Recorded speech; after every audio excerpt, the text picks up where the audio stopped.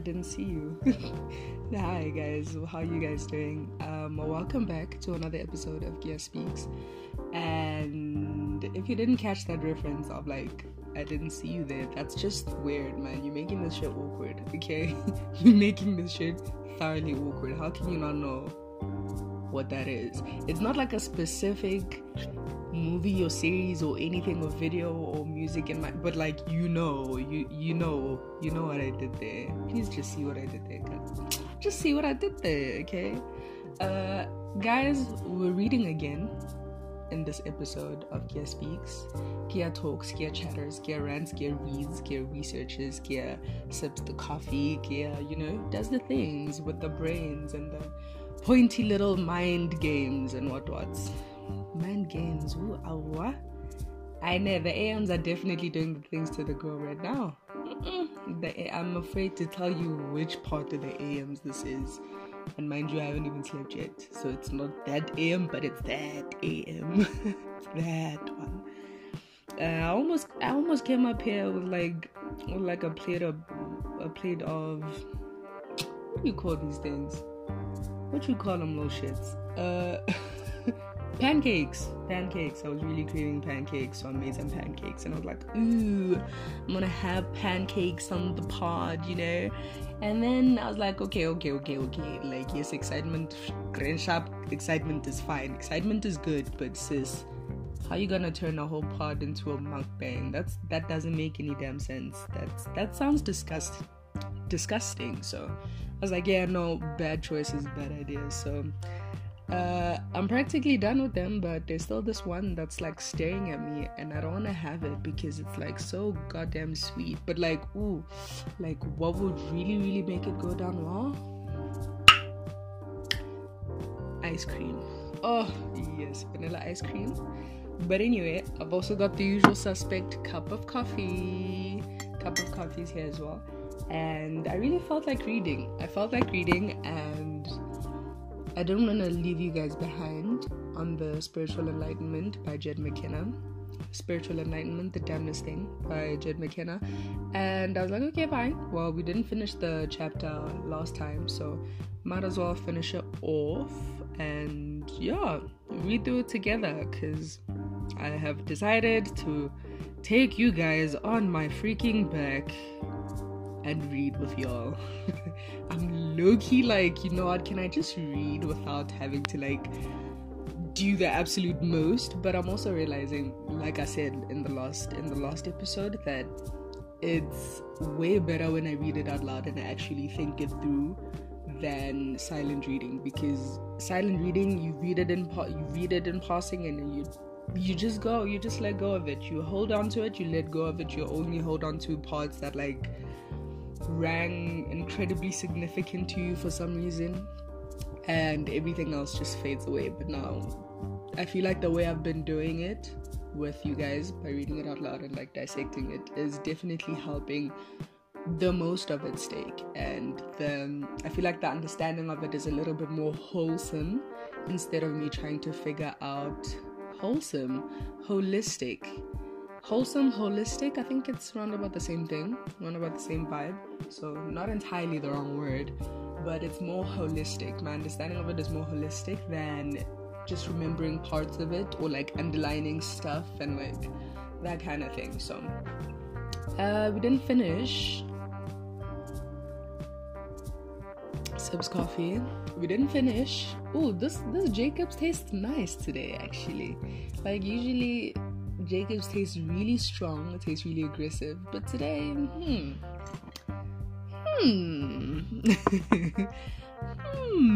it's really good. But moving swiftly along, we are reading, so I'm gonna like read the last paragraph that I read. Guys, oh my gosh, can you hear me? My voice is perfectly fine now. Ooh, thank you, Jehovah Marena Mudimu. Thank you. So, like, Lord Jesus, you my boy. Like, this is why we're mates, This is why we're mates. Because now my voice is back in order, and I'm so happy that I don't have to be like gunning your kids down, bro. But anyway, like I said, we're moving ever so swiftly along.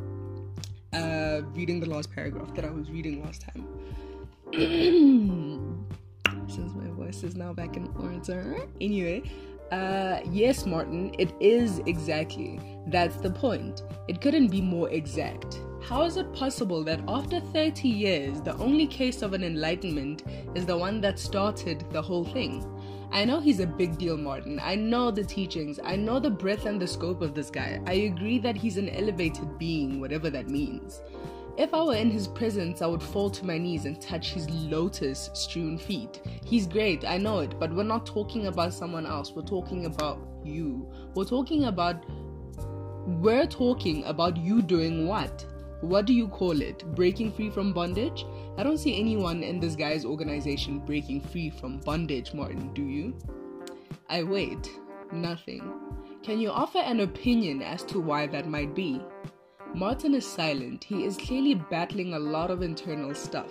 He looks at me to see what's coming next. Martin, I think you might consider the possibility that there's a serious flaw in that organization. Something near the core. I like how he's not saying, I like how he said something near the core, not something at the core of this organization. No, something near the core.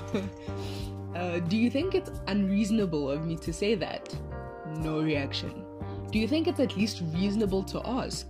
To at least consider the possibility? He nods almost imperceptibly. My own awakening ran its course in less than 2 years, Martin, and that's without any living teacher to help me. Wait, this nigga said 2 years? Huh? I'm so confused. I've got that like squinty face on my face. Like, where they do that at? 2 years. Side eye heavy.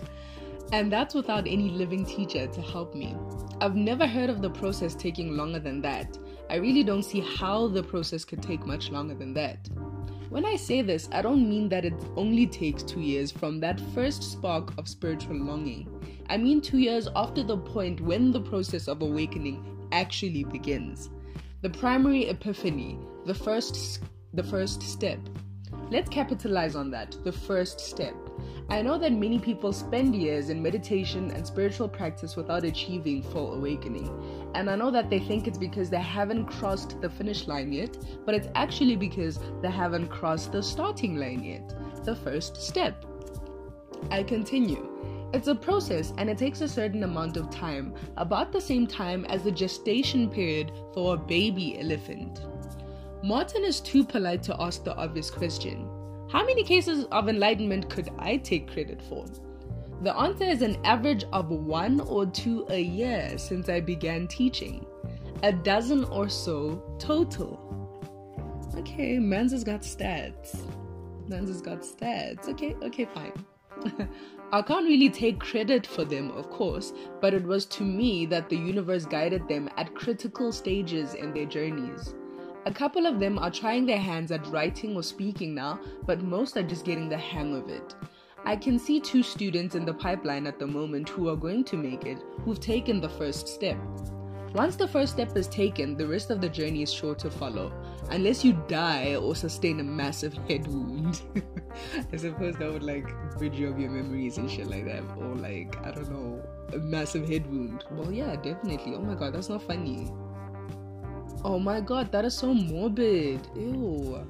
Anyway, Martin, yes, would you agree that there might be a flaw in a teaching that doesn't produce any graduates? He hesitates, then nods. If so, it would be a pretty serious flaw, huh? He nods. I nod. Well, that's an interesting possibility. Maybe you could think about it a bit and let me know what you come up with, okay? He nods. Martin, he nods. I already know the answer. This is for you, okay? He nods. Allegiance to any spiritual teaching or teacher, any outside authority, is the most treacherous beast in the jungle. And what? Okay, tea. Okay, hot facts. that is a very, oh no, that is facts. That is tea. I would underline that if this wasn't a PDF. See why I need freaking hard copies? But anyway, moving on. He said, and I repeat, and I think it's very important that I repeat, allegiance to any spiritual teaching or teacher, any outside authority, is the most treacherous beast in the jungle. That is what he said. I honestly cannot even see anything wrong with that at all, because that is it's more likely to sway you in a direction that you think you should be going instead of going in a direction that you really should be going. And these two directions might be at complete odds with each other, but because your spiritual teacher and your teachings have been saying you must do this, this, and that, and see things like this, and that, you're more likely to want to fall in line with those teachings rather than finding yourself there naturally, or finding yourself in a different direction that you as an individual are supposed to go in naturally. Because really, people say, some people that I've come across that aren't really Christians, but they do read the Bible, they say the Bible gives good advice, which I can't really disagree with.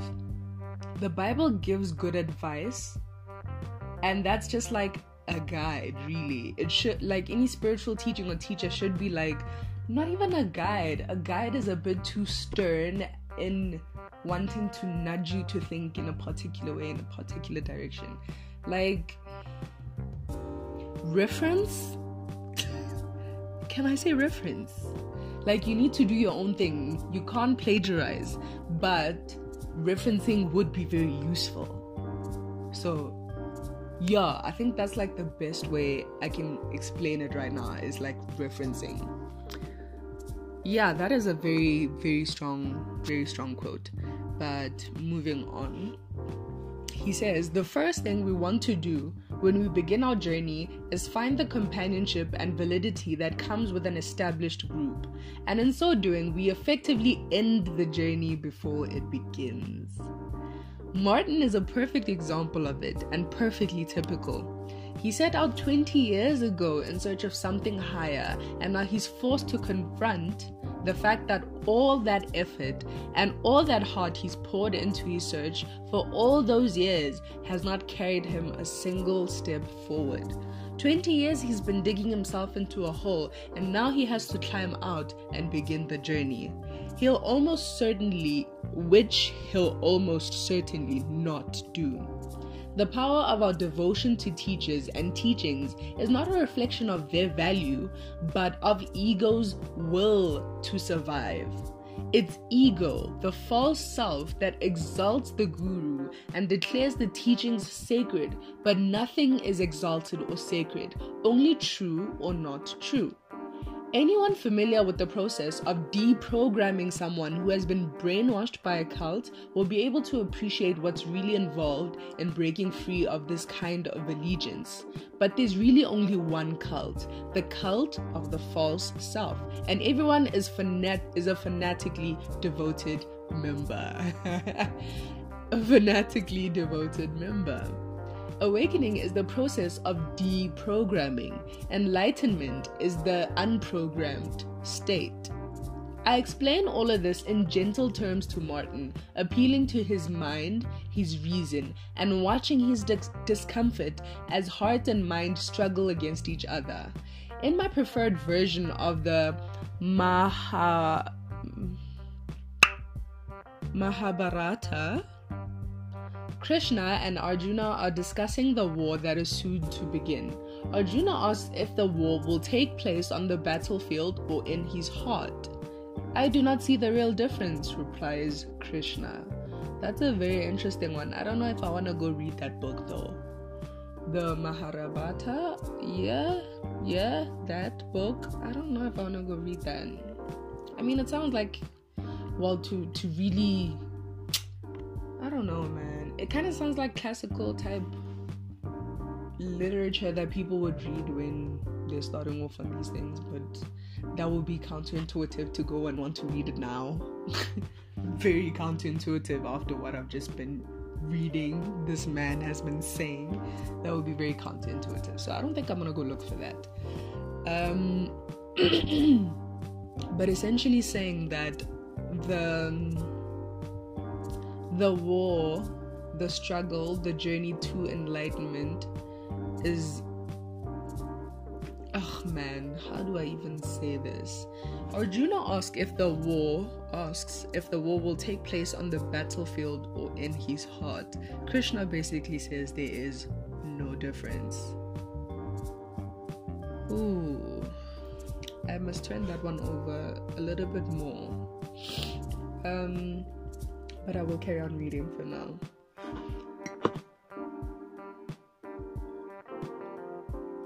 After I took a sip of that coffee. I don't want Martin to think I'm picking on his group and his guru in particular, really? Anyway, in particular, I don't see any reason to distinguish between one and the other. There are any number of reasons why a spiritual organization might not be pumping out the enlightened in droves, not all of them readily visible. One very good reason is that, unbeknownst even to themselves, the members of any spiritual organization may be quite satisfied to simply pursue enlightenment. Dedicating one's life to lofty spiritual ideas is every bit as life-defining and purpose-giving as the quest for heaven or power or money or love. Just because there's a flashing neon sign above the door that says "Free Enlightenment, the shortest and easiest way, the one true path," doesn't mean that what goes on inside is really about enlightenment, or that the people who really go in really want it. Quite the opposite. That's a very you know what, that kind of analogy triggers me, because I've been saying it for the longest time, like, guys, couldn't we just have been brought onto this planet with like a fucking guide, like an individual guide that everybody has, like, okay, fine, this is who you are, this is the kind of person you are, and this is what you are going to achieve, and this is how you're going to do it, and at age 1 this is what you're going to do, at age 2 this is what you're going to do, at age 3, 4, 5, 6, 7, 8, 9, 10, 11, 12, 13, 14, like, you know, like, just explain everything so I don't have to freaking do this and like question if I'm doing the wrong things or the right things. Like, this is so tiring. Honestly, this living thing is really tiring, but like, it's so tiring. It's so tiring. So like, imagine there's I would hope that it is really and truly about enlightenment, that neon sign above the door that says "Free Enlightenment, the shortest and easiest way, and the one true path." I really would have really appreciated that. Farakot, I really would have appreciated it, but it's fine. I guess, you know what, it's God's plan, but I'm not happy, but it's God's plan. Quite the opposite. In nearly all cases, the enlightenment being bought and sold is not truth realization at all, but a state of consciousness so crazy ass wonderful that you'd have to be an idiot not to want it. So insidiously wonderful, in fact, that its radiance has blinded untold millions of seekers to the fact that it doesn't exist. So maybe Martin's former organization is more into the talk than the walk, but I don't believe that they're perpetrating any sort of international fraud. I think they're just convinced as those they convince. In those cases, it's not likely to be anything sinister so much as an organization behaving like an organism that seeks to survive, adapt, and grow. Maybe the organism seeks liberation for all beings, or world peace, or the expansion of its own doctrine, or simply its own exaltation and empowerment. Maybe the enlightened guy at the top just wants to get laid, or maybe he lost control of the organization to the unenlightened guys below. Or maybe the enlightened guy at the top isn't enlightened at all, but something else. Something truly wonderful, perhaps, but not awake, not truth realized.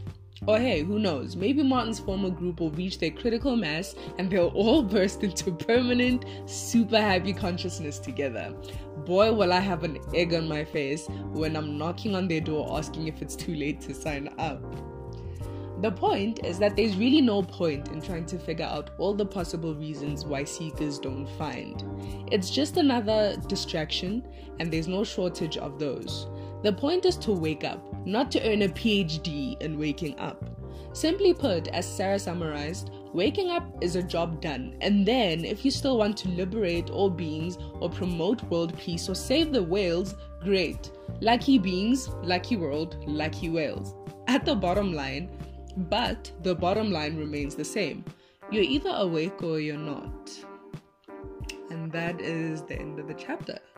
You're either woke or nah. So that is a very interesting explanation. I mean, I feel like it's very self-explanatory. I don't think there was anything that hit me to the core where I had to, or anything that shook me or like confused me to the point of like wanting to really break it down. So I think it was very self-explanatory at the end of that. Very, very straightforward, very, very simple to understand, which I really appreciate. And I appreciate the humor as well, actually. This nigga low-key funny. Though. But moving swiftly along, this is the 4th chapter, and it's called Placid and Self-Contained. Placid. Kinda, what does placid mean? I forgot what placid means. I think placid means like... Placid is like unmoving, like unchanging. What is placid? Let's see what the dictionary says. Let's see what my dictionary says. Our trusty dictionary that is giving me problems right now. There you go, sis. Okay, now we look for placid. What is the definition of the word placid? Okay, this is interesting.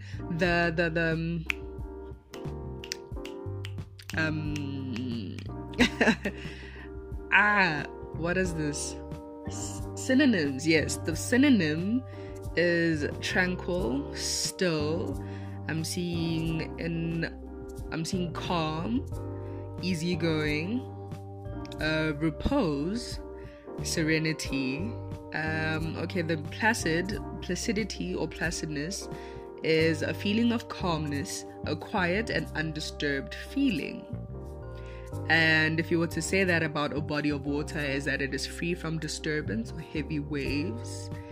If you were to say that about a person, it would be not easily irritated, or living without undue worry, taking life easily. So I wasn't entirely correct about placid at all. I was actually completely wrong. Alright, placid and self-contained. Okay. This is also another poetic kind. I think it is an actual poem by another one by Walt Whitman in this book. I think this is the second Walt Whitman one in this book. I don't know if I'm gonna be checking for the kid Walt, but let's just read it. I think I could turn and live with animals. They are so placid and self-contained. I stand and look at them long and long. They do not swear and whine about their condition. They do not lie awake in the dark and weep for their sins. They do not make me sick discussing their duty to God. No one is dissatisfied. Not one is demented with the mania of owning things. Not one kneels to another, nor his kind that lived thousands of years ago. No, not one is respectable or unhappy over the whole earth. This reminds me of another thing I had been saying for like years and years, is that like, how cool would it be if I was to be born an animal that didn't have these social constructs that are so complicated? Because I would assume animals do have I would assume, or maybe I'm using the wrong term by saying social constructs, but like maybe animals don't, I mean, as I was about to say, maybe animals don't have like a really organized way about living, but they are very habitual things, really. They do certain things at a certain specific time, but they don't need clocks to know when that time is. They just like do it, like, you know, it's like hard set into their systems, into their what's to like know when to do what. So that's, I don't know if I should say they're not, because I mean, I think that qualifies as being organized in some sense. But like, the order is not debated, the order is not questioned, the order is not turned on its head every now and then. I mean, it's one way, it's the constant way, it's the right way, and that's that. I feel like the simplicity of that is so alluring sometimes. I really crave that sometimes. But yeah, on to chapter 5, Hevanna. Okay, Jed McKenna clearly really likes Walt Whitman. Chapter 5 starts with another little poem called Done. A third one by Walt Whitman in this book. Let me read it. It says, "Long enough have you dreamed contemptible dreams. Now I wash the gum from your eyes. You must habit yourself to the dazzle of the light and every moment of your life. Long have you timidly waded, holding a plank by the shore. Now I will you to be a bold swimmer. Now I will you to be a bold swimmer. To jump off in the midst of the sea. Rise again, nod to me, shout, and laughingly dash with your hair. I am the teacher of athletes. He that by me spreads a wider breast than my own, proves the width of my own. He most honors my style who learn under it to destroy the teacher." I don't understand that one. I don't get it. Long enough have you dreamed contemptible dreams. Now I wash the gum from your eyes. You must habit yourself to the dazzle of the light and every moment of your life. I would assume it's about taking up space and putting yourself first, because I mean, dazzle of the light is basically what I'm imagining to be like a spotlight. Now you must habit yourself to the spotlight, meaning you must constantly put yourself in the spotlight after he's washed the gum from your eyes, of course. Habit yourself in the spotlight and every moment of your life. I would think that means to be very mindful. Put yourself first and be mindful. I mean, obviously not as straightforward as that, but like, wow, I never thought I would ever see the day where where my thoughts are more intricate and nuanced than the words that I can muster to actually explain this thought. But like, I can see it in my head. I can see it, but like, I can't articulate it as properly as I would like to. Is there enough words in the English language? This is probably the point where I need to learn gang and have a massive Setswana vocab so I can like use both, because I don't know if there's enough words to explain that I can grasp onto right now. But anyway, long have you timidly waded, holding a plank by the shore. Now I will you to be a bold swimmer, to jump off in the midst of the sea, rise again, nod to me, shout, and laughingly dash with your hair. Basically saying that you've been waiting by the shore, and now you have to swim. You've been watching life, and now you have to partake in it. You have to boldly partake in it. You have to take up space. You have to jump into the sea. You have to rise up out of the sea again and shout and laugh and be bold about your participation in this life thing. That's what I'm getting from that right now. Okay. I am the teacher of athletes, that he by me spreads a wider breast than my own, proves the width of my own. He most honors my style, who learns under it to destroy the teacher.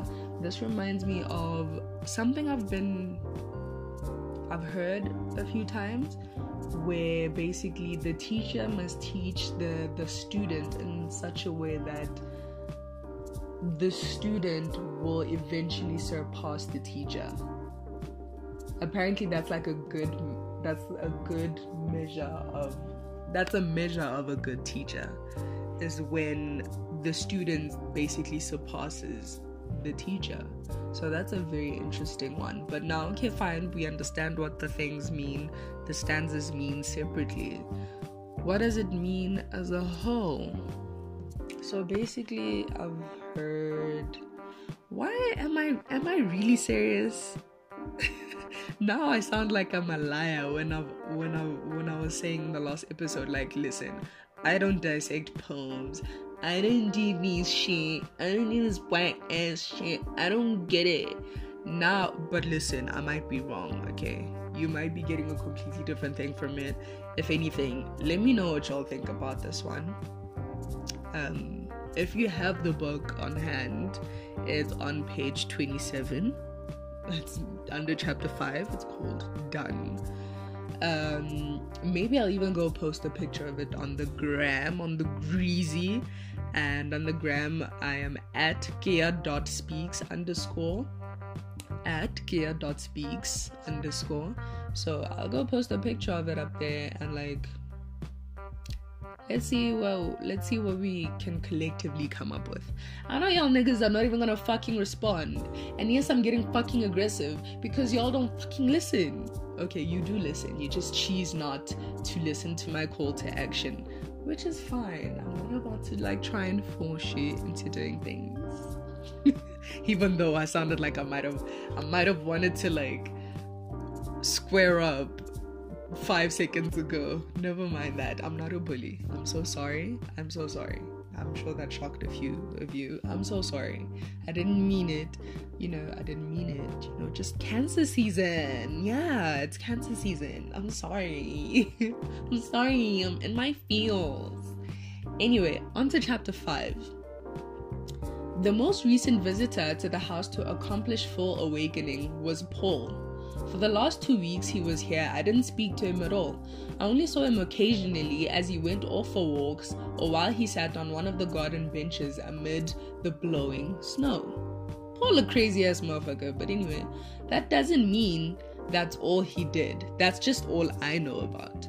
I don't go down and hang out with our guests as much, and I'm sure that far more goes on in this house that I'll never ever know about. I would guess, however, that Paul wasn't doing a lot of socializing during this period. It was winter when he told me. A crisp night, but not frigid. Fresh snow on the ground. One of those nights that all the stars came out for a crystalline vision that awed the wind to stillness. A night so clear and silent that it felt staged. A perfect winter evening like we see here maybe once or twice a year. That's why I was out walking in it. At a crossroad a couple of miles from the house, Paul joined me. I was pleased to see him. I'm always pleased to see anyone when they get where I believed Paul was at that point. He joined me silently and we walked on. It was 10 minutes before he spoke. I'm done. I smiled as warmth poured through my heart. Warmed by the memory of the day, I came to the same startling and improbable conclusion for myself. And the warm for the times that I had heard it from others. Warm knowing the journey one takes to arrive at such a place, and warm knowing what lies ahead. That's how it is when you get here. No bells and no whistles, no radiant backlighting, no choirs of angels. As Layman Pang put it, you're just an ordinary fellow who just completed his work. I have no more questions, Paul said. He didn't just mean he had no more questions for me. He meant he had no more questions, period. That's how it is when you get to the end. You're just done. What he wasn't saying, though, he could have. Oh my god, let me start that again. What he wasn't saying, though, he could have, was that he now knew all there was to know. Everything. He had arrived at the end of knowledge and now possessed the only perfect knowledge. He wasn't saying it because it's too big to say, but I think he knew he was thinking of it because it was true and it's too big not to think. We continued walking. The moon was 3/4 full and lent a radiant sheen to the fresh snow spread like a satin sheet cover over a slumbering earth. Paul didn't say anything else until we got back to the house. It occurred to me that he had probably been done for a few weeks and had spent the time getting accustomed to this new and unexpected state. That's how it is at the end. Even if you've been told 1,000 times that even though you've been told 1,000 times that there's an end to knowledge, to seeking, you're stunned and perplexed when you reach it. Excuse me? No, question. So there's an end to knowledge. There's an end. There's really an end. Yeah, this one might be questionable, right? Jed, I'm fine. I don't know about this one. I don't know about this one, bro, but anyway, you've spent a few years fighting battle after battle, each more grueling than the one before, and never with any expectation whatsoever that you'll really ever emerge victorious in this life. And then one day, there it is. Nothing. No more enemies, no more battles. The sword that seems welded to your hand can now be dropped once your fingers can be pried from it. There's nothing left to contend against and nothing left that must be done, and there will never be anything that must be done ever again. Even then, it's very possible that you don't know what you are or where you are. It's just over and nothing comes along to replace it. In novels, you see freshly converted vampires wondering what their new status entails. What kind of an analogy is that? He just made a vampire analogy. Wow. Anyway, am I a vampire or just nuts? What's the deal with garlic and crucifixes and sunlight and coffins? Am I immortal? How do I verify it? What's true and what's myth? It can be like that. I've heard that the Zen guys says it takes 10 years to get the hang of it, and for them that means 10 years in the most conducive imaginable environment. A Zen monastery where it's all enlightenment, 24/7, 365. Imagine, on the other hand, spending that adjustment period in the midst of a society that devalues spirituality, and in which even the spiritual experts are unwitting masters of disinformation. That can be a damned peculiar 10 years. And what comes after? Well, as I understand from practitioners of Jnana Yoga who have spoken to me about it, my apologies to them and anyone else whose teachings I'm distorting in this book, one emerges from that 10-year period of assimilating as a jnani, one who knows. That's what I am, I suppose, but the process of reduction that brought me from Anjani to Njani is not over. By the way, this is spelled J-N-A-N-I. J-N-A-N-I, how would you pronounce that?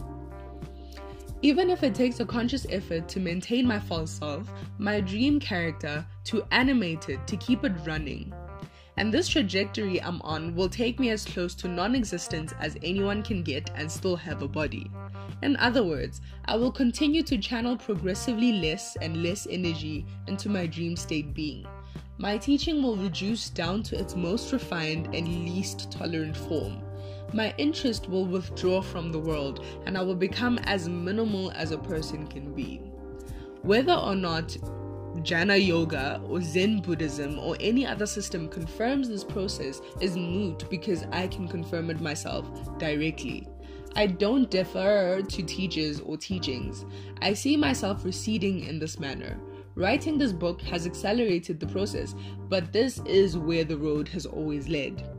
When Krishna finished what he had come to do, he entered a forest and just kept walking until he collapsed from fatigue.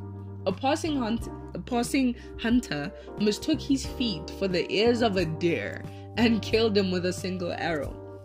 That walk might be viewed as the progressive withdrawal of energy. So maybe when my time comes, I'll just walk off into the tall corn until I drop from fatigue and have my feet mistaken for ripe ears of corn by a passing John Deere harvester. That is not even funny, man. Nuh-uh, that's not funny. That's not funny. I'm not laughing because it's funny. I'm laughing because it's morbid. My nose is getting blocked again. I am so sorry. I don't defer to teachers or teachings. Wow, that sounds like I'm already pretty intolerant. So maybe it's something I should expand on a bit. Here's the deal. I'm fully enlightened, fully truth realized.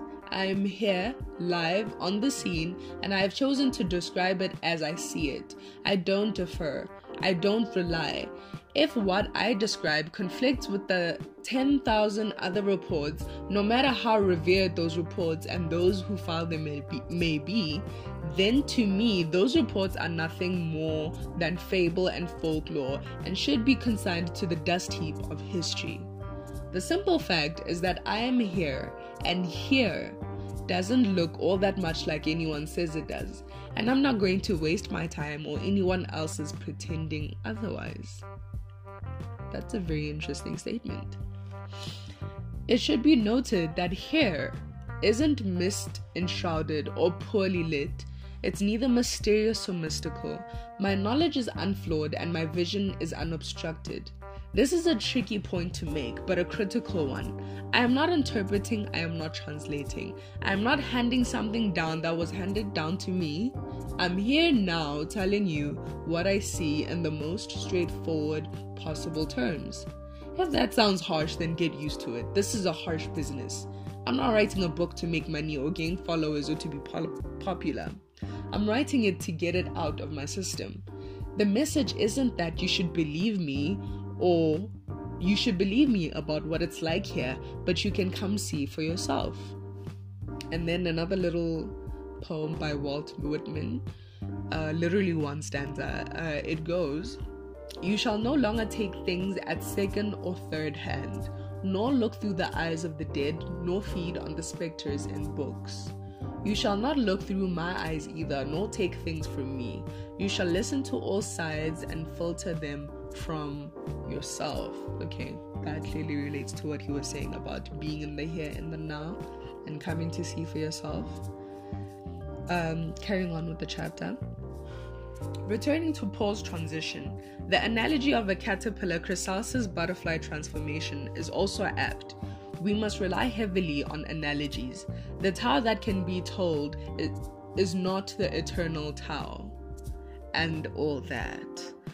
Okay, I've heard of Tao as in T-A-O and Taoism, but I don't really know why he's using that like a regular word.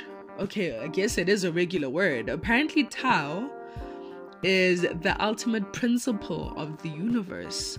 Wow, I am so glad to have actually learned that word. I'm very, very happy. Tao, T-A-O, is the ultimate principle of the universe. And then there is a religion called Taoism, which is a religion adhering to the teaching of Lao Tzu, which is Lao-Tzo, a Chinese religion. Okay, more into Taoism. It's a Chinese sect claiming to follow the teachings of Lao Tzu, but incorporating pantheism and sorcery in addition to Taoism. That's very interesting. Pantheism, if I'm not mistaken, a pantheon is basically like a group of gods or so. Pantheon. Yes, all the gods of a religion, being plural.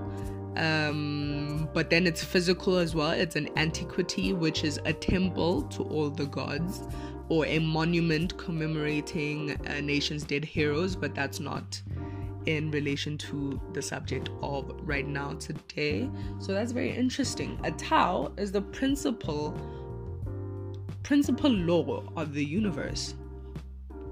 And I'm very happy to know that word, actually. I've been looking for like that word instead of saying like the law of the universe, basically. And one thing that I've been definitely feeling like is the law of the universe that we all, I'm sure, know, is the whole you repeat what you don't learn. You repeat the lessons you don't learn, basically. That they will come and they will show up in different ways, but they will basically all have the same lesson, the same purpose, the same fundamental essence about them, even though they're at a different time that are slightly different elements, but they still require you to do the same thing principally. So that's a Tao. That's very interesting. Anyway, unlike the newly emerged butterfly, however, the freshly enlightened have no primal instinct to inform and guide them. When I myself went through this experience, I knew it was immense. I knew it was uncommon in the extreme. I knew it was the supreme accomplishment beside which all others paled to insignificance. I could look at or listen to any person and know instantly that they hadn't been through it. And yet, I wasn't to know for years that it was enlightenment. Damn peculiar. When I finally put it together, it was a very comforting, albeit mind-boggling, earth-shaking, paradigm-shifting realization. I had spent years as a closer butterfly moping around with caterpillars, and dreaming highly fictionalized dreams of becoming a butterfly. I knew that I was distinctly different from the caterpillars. I knew that an uncrossable chasm separated us, that I wasn't one of them anymore, that they weren't like me nor I like them. I knew I was able to communicate with them only in the most superficial sense, based on my rapidly fading memories of their language and habits. What it took me a while to understand, though, was that the reason I wasn't one of them anymore was because I was something else, and that the difference was absolute. I had earned admission to a whole new reality, but I hadn't yet passed into it because no one explained to me that this is the new order of being I had become. This new order of being I had become was what caterpillars meant when they said butterfly. After all, who is there to explain such a thing to someone who doesn't even know enough to ask? Damn peculiar. How was such a state of ignorance and confusion even possible? Simply put, caterpillars are oh my god. The pods are going to be done with this word. What is this fucking word? I have never seen this word in my life. I'm embarrassed. I'm doing such a 5 thing right now. I am embarrassed. I'm sure none of y'all have even fucking heard of this word either. So y'all ain't no better than me. But maybe you are, and that's fine. That is fine. I'll have to be okay with it. Apparently this word means crying, means flagrant, means glaring, gross, or rank. No, those are the synonyms of it. And it means conspicuously, and outrageously bad or reprehensible. Oh my god, okay, fine. Grensharp, that's the meaning. Now how do we fucking pronounce this word? How do we pronounce it? Let's see if the dictionary... Crying, egregious, flagrant, glaring, gross, rank. Definitions: conspicuously and outrageously bad or reprehensible. Examples: a crying shame, an egregious lie, flagrant violation of human rights, a glaring error, gross ineptitude, gross injustice, rank treachery. Egregious. Honeys. A whole new fucking word. Egregious? The fuck? Oh my god. I'm mind blown if it's not obvious enough. Caterpillars are egregiously misinformed on the subject of butterflies. Just as we see in the novels and films that humans are egregiously misinformed on the subject of vampires. And who's to correct them? Vampires don't hang out with humans. Vampires don't return to educate humans, don't mingle with humans, don't care one way or another what humans think. Why should they? They're different beings of an entirely different order with the most superficial similarity to the order of beings to which they once belonged. And that's very much what the Enlightenment thing is like. Instead of vampires and butterflies, just imagine being the only adult in a world of children. Really. Imagine how you develop over the years. Imagine how your feelings about children might change. Imagine the person you'd become. Damn peculiar. How many people actually get this far? How many people are really enlightened? Many claim it, but how many actually are it? I have no idea, but I would guess very few. Some of those in a position to speculate have estimated that 1 in 10,000 take to the idea and 1 in 10,000 of those actually make it, meaning 1 in 100 million. Thinking worldwide and time-wide, I'd agree that it is in that range, that there are a few dozen truth-realized beings alive on Earth at any time. And how many of those few dozen, like myself, make an effort to assist others, make themselves known? Less. That's just by the way, you need to stop saying you're woke. Yes, you heard me. You need to stop calling yourself woke, because you're not woke. You're not woke. Jed is attacking you. It wasn't me. Jed is attacking you. I didn't say that. That's quite understandable, really. Once you get past the notion that duality by any name is bad and that unity by any name is good, you also get past any need to help or save anyone.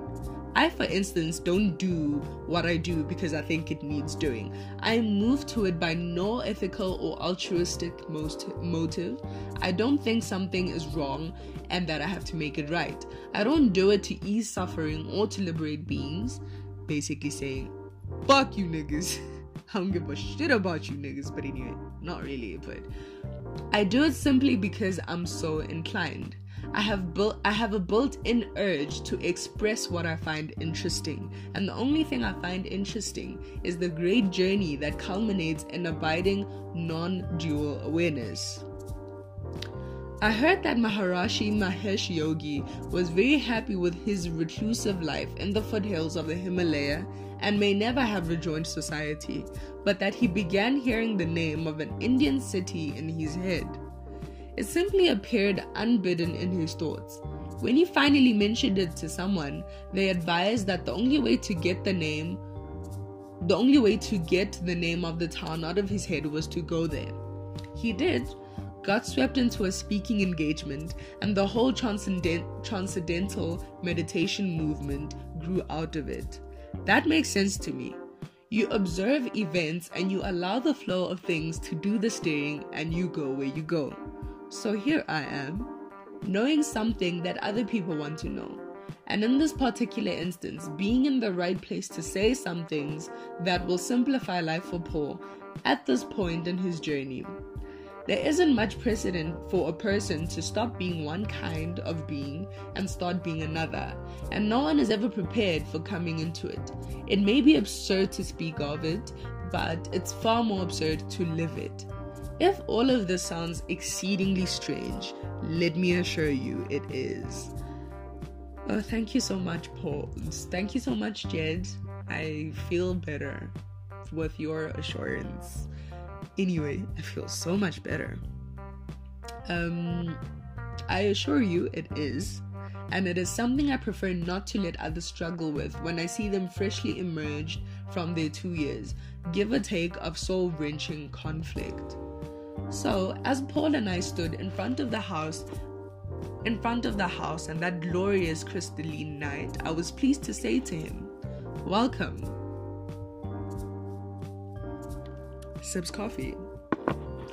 We spent the next hour discussing weird things like vampires and butterflies and solitude, and the next day and the next decade. You get the gateless gate thing now, I asked. Oh, he said as comprehension dawned on him. Ha, he laughed, which is about all you can do. I didn't say anything. I wasn't teaching now. I wasn't trying to draw him out or guide him towards certain realizations. He's already done it all. I was no longer Paul's teacher. He had destroyed me as his teacher. In a very true sense, he knew every bit as much as I did. Enlightenment isn't like graduating high school only to start college, or even finishing college only to enter the real world. It's the final graduation. No more hunt, no more chase, no more battle. Now you can go out into the world and do whatever you want. Learn guitar, jump out of airplanes, write books, tend grapes, whatever. Our teacher-student relationship was over. This conversation was just one guy who'd been around for a while showing the new guy the ropes. And that is the end of chapter 5. I feel like there wasn't as much dissecting to do in those past chapters. I read 3, the rest of 3, 4, and basically 5. I feel like those were very story-laden, and even story-laden in a sense where how you gonna go explain Paul's story and Martin's story? I mean, really, I dissected where I needed to do, which was the poems and that kind of stuff. So yeah, I think that was a nice read. I enjoyed it. A little bit easier than the last one. The last 2 times I was reading. A lot less intensive, but still enjoyable nonetheless. Thank you guys so much for listening again. Thank you guys so much for showing up and dissecting with me the Spiritual Enlightenment, Damnest Thing by Jed McKenna. Do get it. I mean, listen, you're technically reading the book with me, so now you're in like a forced book club. I've always wanted to be in a book club, so now you're in. Yes, you're in. Yes, you're in. You can't back out now. You can't back out now. Yes, I was being creepy on purpose. You can't back out now. One more time for the culture, for the kids, for the earth, for the sky. Thank you so much for listening. I really do appreciate you guys listening, and I will catch you on another episode, on another segment of reading again. And I hope you enjoy your day. I hope you have a good day, a good time doing what you're about to go do. And if you know you're not gonna have a good time, try and change the way you're thinking about it. Honestly, cliche as it is, try it out. Obviously, contextually, it would depend on what freaking situation you're not about to enjoy, obviously. But like, anyway, no, I'm ranting. There's the Kia rants we all know and love. Thank you guys for listening, and I will catch you on the next episode.